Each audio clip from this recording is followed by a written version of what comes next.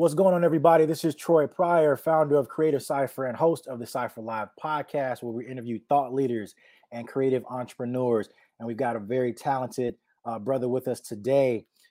You will see him on the hit show Bel Air playing Doc Hightower, hailing from Inglewood, California, actor and educator, McLinn. Thank you for joining us today. Yes, sir. Thanks for having me, man. So, look, I want to start out with talking about acting, right? But as someone who is also in the wellness industry, I'm really interested to learn more about what inspired you to start your wellness organization. Yeah, that's interesting. It was actually a suggestion by Courtney Glaudet, who was a very talented writer director in his own right. He wrote and directed The Reading, a movie starring Monique that's on BT Plus. So he was helping me with a personal project, and he just out of the blue was like, "Yo, you got a foundation?" And I was like, "Nah." He was like, "Well, you need one." And I was like, "All right, well, I don't really know what that is. Like, what you talking about?" And he was like, "Man, your story and this, and like you can, be promoting health and wealth." Like he just painted this picture. And I was like, "Hey, man, I'm divinely led, so let's do it."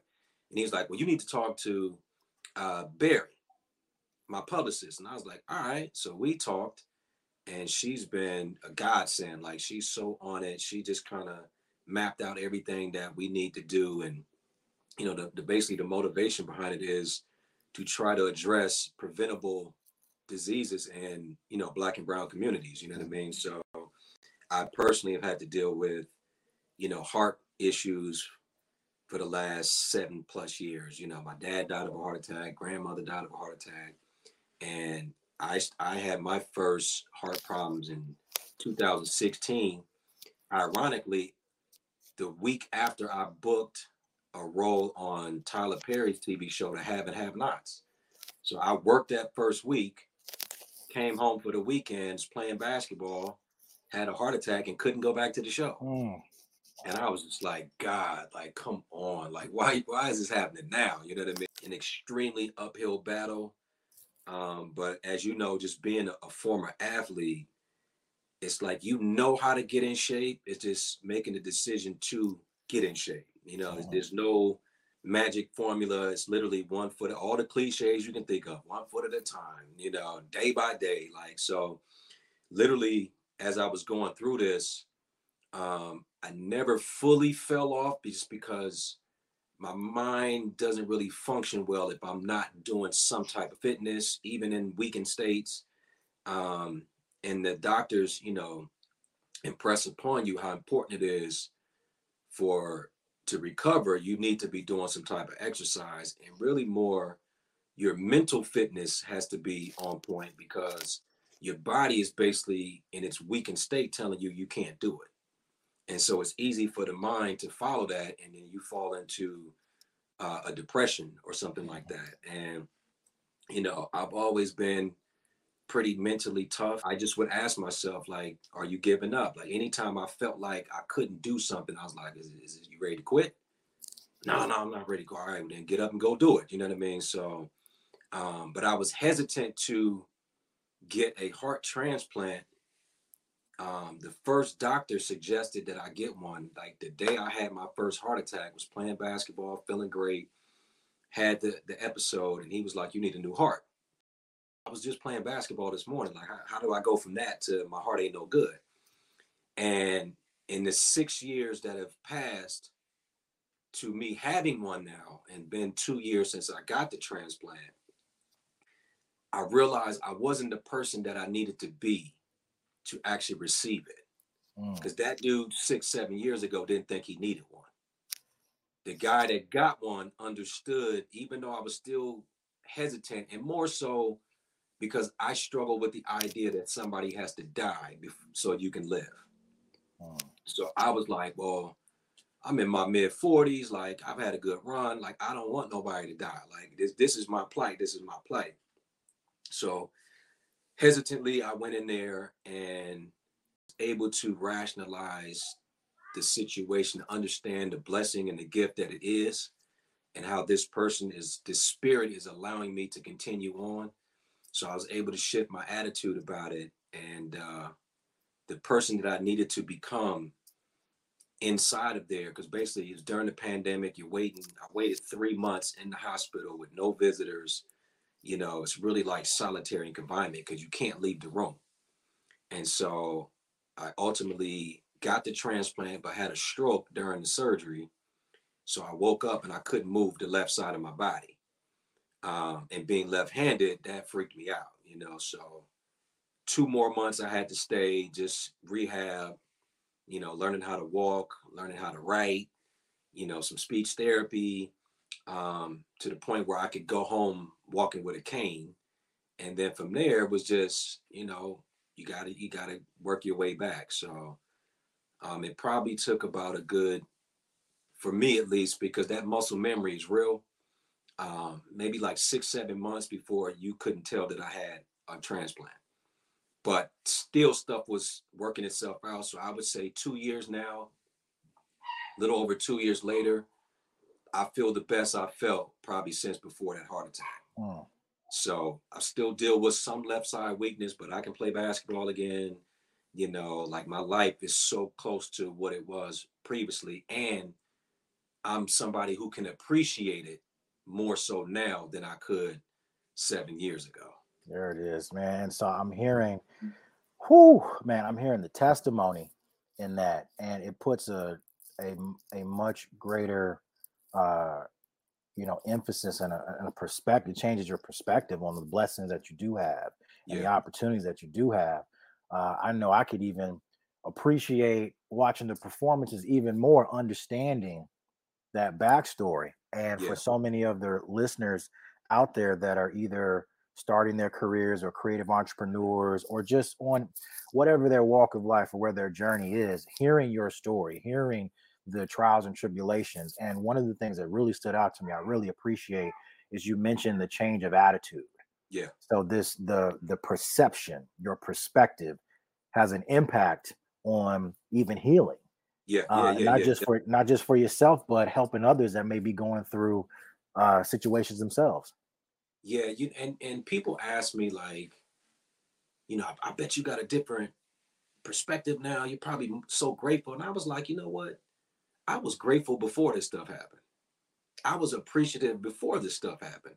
But the biggest lesson is there's levels to life. There's levels to everything. So no matter how grateful you are or you think you are based on what you've been through, something can happen and you can be even more grateful. And then you break that plateau and then something can happen and you be like, oh, I'm even like, so something as small as stubbing your toe. Like you don't think about it, you walk, you do stuff, you climb stairs, you run, you jump, and then you stub your toe. You're like, yo, I didn't realize how much I used that toe until it started hurting. And now you like, man, when this thing stop hurting, I'm gonna appreciate my toe more. But it's like that's what it is. So to have the heart attack and not die, you're like, okay, I'm grateful. My dad died from his, my grandmother died from hers. I didn't die. I'm grateful, right? And then, but your heart is messed up. So you need open heart surgery. And you're like, okay, cool. I'm gonna get this thing fixed and everything's gonna be great, you know. And then the surgery fails after 6 weeks. And you're like, man, okay, I gotta do the same open heart surgery again. And you're like, okay, if however I come out of this, I'm just gonna be happy just to be alive, right? Like everything that I thought I was gonna be doing, I don't even need to do that. And I'm just, if I can walk without pain, like you start making deals with yourself, you know, and then to have a second heart attack and I flatlined on the way to the hospital to the point where they had to use the paddles to bring me back. Then you like, oh, I died. Like, okay, so I'm still alive. Like, how does that even work? You know, and then it's like, oh, you need a pacemaker. So then they put in the pacemaker. And then they're like, you get this heart. So it's like there's so many different tiers to gratitude and appreciation. So Mhm. for me, my biggest fear was dying of a heart attack. Mhm. So the fact that I had the heart attack and didn't die Now I'm like, what is there to be fearful of anymore? So I'm like, every day I'm just like waking up like, man, I woke up today. You go outside and like, it's overcast. How beautiful is this? Like, it don't even need to be sunny. You know what I mean? Like, it's raining. How cool is that? Like, you know what I mean? So it's like, it just kind of forces you to graduate your gratitude and appreciation. So, you know, getting this job with Bel Air or anything like booking wise, it's just, man, you just realize how fortunate you are, how grateful you can be and how more grateful. And it's not to beat yourself up over it, but as it comes, just understand it has nothing to do with you personally. Like, oh, that person wasn't grateful, that's why that happened to them. It's like, no, they were grateful at the level that their consciousness allowed them to be. And then something happened, you go, oh, I can be more grateful. I like that. I might have to title this episode "Graduating Your Gratitude." I like that right there. I Yeah, like that that too. was dope. That's dope. So just transitioning a bit, we talked about you mentioned Bel Air. You know, what was that like when you got the call? So Bel Air, man. So I have a background in basketball. Um, and I get the audition. I'm looking at it, I'm reading the sides, and I'm like, I can do this. Like the stuff that I was having to remember, I've actually said to people before. So I was like, I don't even have to like this. I really could just do this, right? Yeah, you know that But life. right, but we get auditions like that all the time. It don't mean you're gonna get it because there's other factors in play. And I just understand that my job is to do what I do best and then let it go. Like, you know, they say let go and let God, like all the cliche stuff that we think is so cheesy are so true. So I do the audition, I submit the tape, and I was like, you know what? I'm going to take I have guardianship of my baby nephew, right? So I take him, we go to the Grove, we just going to walk around, let him just get outside. And I'm telling a friend of mine, I was like, yo, I just had this audition to basically play myself on Bel Air. And she was like, what? That's crazy. So you think you're going to get it? I was like, man, I don't know, but I feel good about it. And as we're saying this, I look and I'm going, yo, that looks like the kid that plays Will at the Grove. He's walking towards me. Like I just auditioned for the show today, whatever, whatever. So he walked right past me at the Grove. And he was like, what? He goes, yeah, I live right around the corner from there. And I was like, that's crazy. And then my niece on the show, I have guardianship of her because my sister can't take care of her. So I'm like, how about I just got guardianship of my baby nephew because his dad and mom can't take care of him. So like the parallels were like super eerie, right? And everybody's like, man, you clearly supposed to be here. And I was like, I know. So it's like, for me, it was grateful for the gig, appreciative of the gig, but I'm always kind of like, it's really bigger than the job. It's really the conversations that you're gonna have with people that are gonna move the needle forward for anybody. So like the job is cool, but I'm like, it ain't just about this job. It's about, hey man, how you doing today? If it's a cast member, if it's a grip, if it's a PA, if it's the whoever it is, like, because we're nothing without each other. So yeah, we are fortunate to be doing these jobs and having this light shined upon us, but it's like, what are we doing with that time in the limelight? So that's really Yeah. what it is for me. It's like every day is kind of like when I leave, if it's to go to the grocery store, to the gym, it's like, what am I supposed to see? And it's really comes to this. It's like, God, where would you have me go? What would you have me do? What would you have me say? And whom would you have me say it to? Now, see, I really appreciate that because I come from a family full of clergy, man. So it sounds like we need to pass the collection tray right now, you know. But you know what? It brings up a really great point that we preach to a lot of the creators: is what is your why? You know, it's Yes. amazing to see yourself on the big screen on a hit television show, but I really appreciate um, the idea that you have a platform Yeah. and an opportunity to do something with that. Do you feel that artists and creators have a responsibility to society or only to themselves or a blend of the two? I think it's really individual. Um, and I truly believe that everybody's on their own journey. So I know for me, because my story is so extreme, it's easier for me to change directions, right? Some people's story, no fault for to them, it's like it's not that bad. So it's like, why would I feel the need to do something above and beyond when the circumstances don't call for it? Like it's the rare individual that never really had to go through any real testimonies or trials, I'll say, and go, I'm going to become this and do that. Usually it takes some type of trial, some type of uh, tragedy, for the person to go, yo, I need to be doing stuff different. And I just always been somebody just innately who wants to be of service, but not necessarily knowing how to. And then understanding as you get older and through experience that just by being your authentic self is enough, and be willing to share your experiences, whether somebody can receive it at that time or not. I think it's foolish for somebody with a problem to think they're the only person who's ever had that problem. Like with billions of people that have walked this planet, you telling me nobody has had your problem before? Nobody had a broken heart.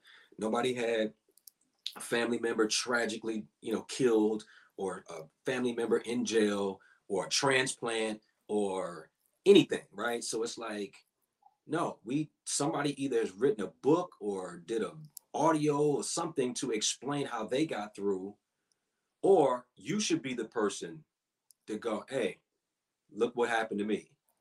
Because everybody just is not necessarily confident enough to ask for help or say they need something. So for somebody to go, I've never had somebody listen to what I've been through and go, you should keep that to yourself. Usually it's like, yo, man, I didn't go what you went through, but I got something that I'm going through, and you said blah, blah, blah. And the way you know what I mean? It's like, it's inevitable. So it's like, why more people don't do it? Because either they're afraid of how somebody's going to view them. I don't know. Like, so really to each his own, as cliche as that sounds, it's like, but the gift that I've been given, but I've always felt that responsibility. And I can see how that can be applied in multiple ways. So let's talk about that. Why is it so important to build your tribe? Just because you have to have an understanding that, and it's like an African proverb, and I'll butcher it right now, but it's something like, if you want to go fast, go alone, but if you want to go far, like go with people. You know what I mean? It's like, so for me, and especially as a man, and maybe you can relate, like we always kind of get told, like, don't ask for help. Like you're weak if you ask for help. Like you got to figure it out for yourself. But nobody does anything by themselves. Right. Right? Even the most self-made somebody got some information from somebody. Like this is impossible to go, I did this all by myself. It's like, no, somebody helped you carry a box. Somebody helped hold the microphone, or somebody did something, right? So that's the thing. It's like, we just got to be okay, like knowing that there's actually strength in asking for help, because how can you be expected to know what you don't know? And if somebody's doing it, it's possible. Now you got to be willing to hear no, because not everybody's willing to share their information. That's cool, but no don't mean stop asking. No means ask somebody else. And just keep moving. So, there's some intricacies to it, but on a broad scale, it's just we have to be more willing to ask for help and know that it's not a sign of weakness to ask. You know, but I see it all the time. I was just in the gym today shooting baskets, and the guy comes over and he's like, hey man, how do you do that? Right. And I'm like, oh wow, like, and dude's probably like 35 years old. Like, it ain't like he got a future at it, but he was just like, yo, he's interested. All right, man, this is what you got. And broke down a couple of things. He's like, I never knew that. And I'm like, Yeah, but you had the courage to ask. Now you know. Wow. So it doesn't Yeah. matter what it is. It's like we got to be willing to hear no, though. That's the tough part. Rejection is real. Mhm. It don't feel good, but it doesn't mean you shouldn't be doing what you want to do. It just means, change course, change direction. I always tell folks, man, this industry throws at you an unreal amount of rejection. So, for those actors that are going in auditioning, they can really appreciate those words of wisdom. Just, talking about how an actor can go in, do their audition, have fun, and then walk away from it without the anxiety of worrying or wondering about how they could have did this or if they could have said this better. So it's just good to hear those words of wisdom. My uncle said to me one time, he said, watched water doesn't boil. Right? So you put water on the stove and you sitting there staring at it, waiting for it to boil. And it feel like it take forever. And then you go, oh, let me go in the kitchen or let me go to my room real quick. You come back and the pot is just going crazy. It's Mhm. like there's an incubation period that things need in order to come to fruition. So that's like, and you can over nurture something. You can Mm. overdo it. So we can plant a strawberry bush or tree, whatever it is, and water it every day and flood it and kill it. It's Mhm. like, no, do what you're supposed to do. Plant it, read the directions, sow your seeds, nurture it, and then leave because God has to do or nature has to do its portion. And then you come back to check on it and you do what you're supposed to do. You fix it, whatever, and then you leave. So it's like with entertainment, and I shared this recently. It's like you go through spells where you're not booking anything, right? And it doesn't mean necessarily that I need to be doing something extra. It's like, no, how about you've sown seeds and it takes time Mhm. for it to come to fruition? Like a baby takes 9 months. If we wanted that baby after a month, it'd be deformed. It's not ready.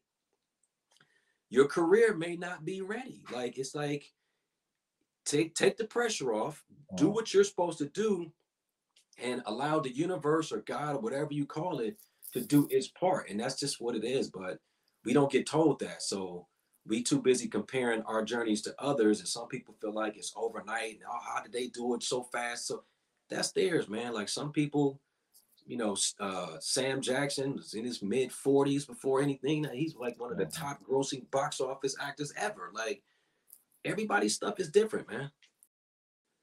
So, you talked about hooping. You talked about now you spent some time overseas. I was a linebacker, so I was in another world. Um, how was playing ball or some of the lessons from playing ball? How does that impact like your journey today? I mean, you spoke about competition. Like, I don't think that ever leaves. Like, and really competitive in the sense like you just want to do your best at all times. You know what I mean? But I think team sports are so important for children because it teaches you camaraderie, it teaches you selflessness, it teaches you sacrifice. That it teaches you like to be a part of something. Um, it just gives you a greater understanding of like teamwork. You know what I mean? Like, so in a production, there's so many moving parts, from the corporate people at the top that greenlight the stuff to the people that create the shows and write the shows, and then you got the camera people and the grip people and like there's so many moving parts. It's like, but we all have to work together and do our best to make this thing come true. You know what I mean? So it's like, I think for some who never play sports can struggle with that because they're just so focused on themselves. And it's like we were doing a scene with me and Adrian who plays Uncle Phil. And you get your close up. I mean, you do your wide master shot where everybody's kind of seeing, then you get into your closer close ups. So I do my close up, and then it's his turn to do his close up, but I'm giving him energy as if I'm being seen as well. And after we're done, he goes, "Hey man, thanks for that. Mhm. Like some people don't really do that. And, you know, some people will mail it in on you when the camera ain't on them. And it's like, nah, man, like, I played sports, you know what I mean? So it's like, if you look good, I look good. Right.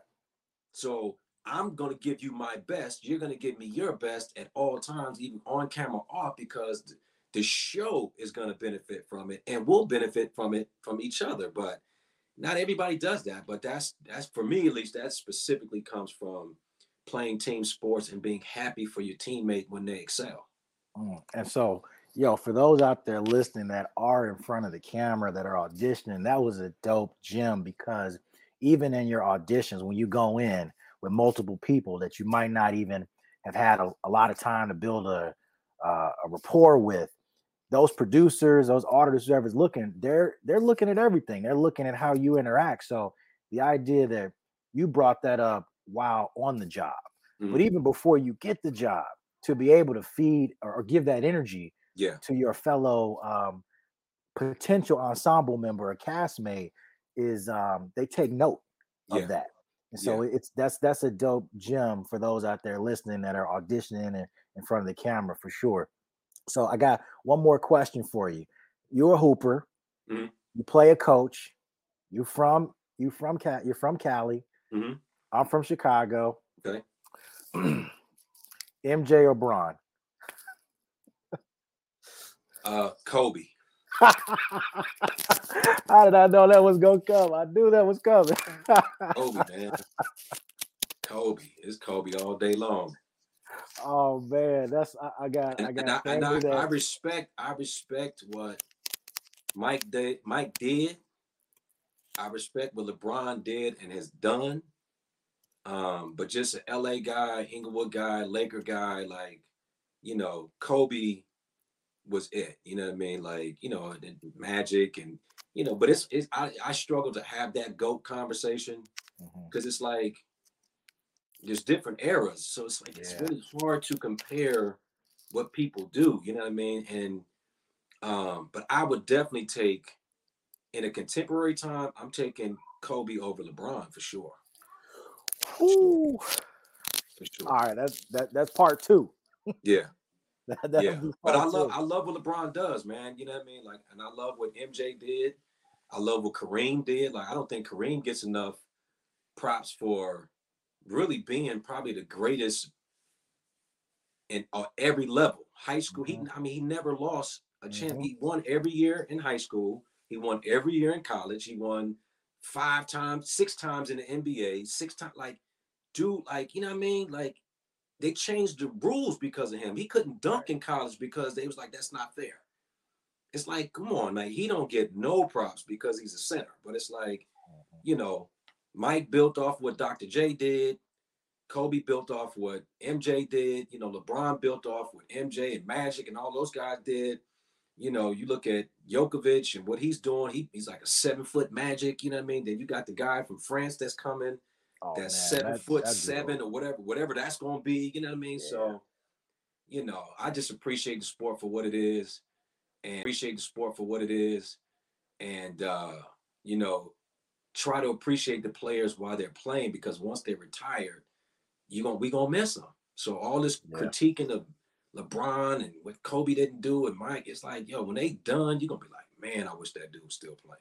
Oh yeah, that's real. That's real. I saw, you know, obviously Bron was hurt, missed a couple easy layups that he probably would have gotten, and you start to see, you know, Father Time is Father Time. Yeah, undefeated. Yep. Absolutely. Well, listen, brother, I appreciate you taking the time to talk about your journey. You know, let the folks know how they can stay in tune with what you have going on and what's coming up next. I mean, obviously, social media, Brooklyn McLinn, TikTok, you know, Twitter. I'm not really on Twitter, but Brooklyn McLinn is my handle pretty much on everything. Right now, just really focused on developing the foundation. We're trying to have like a wellness walk in September for Heart Awareness Month.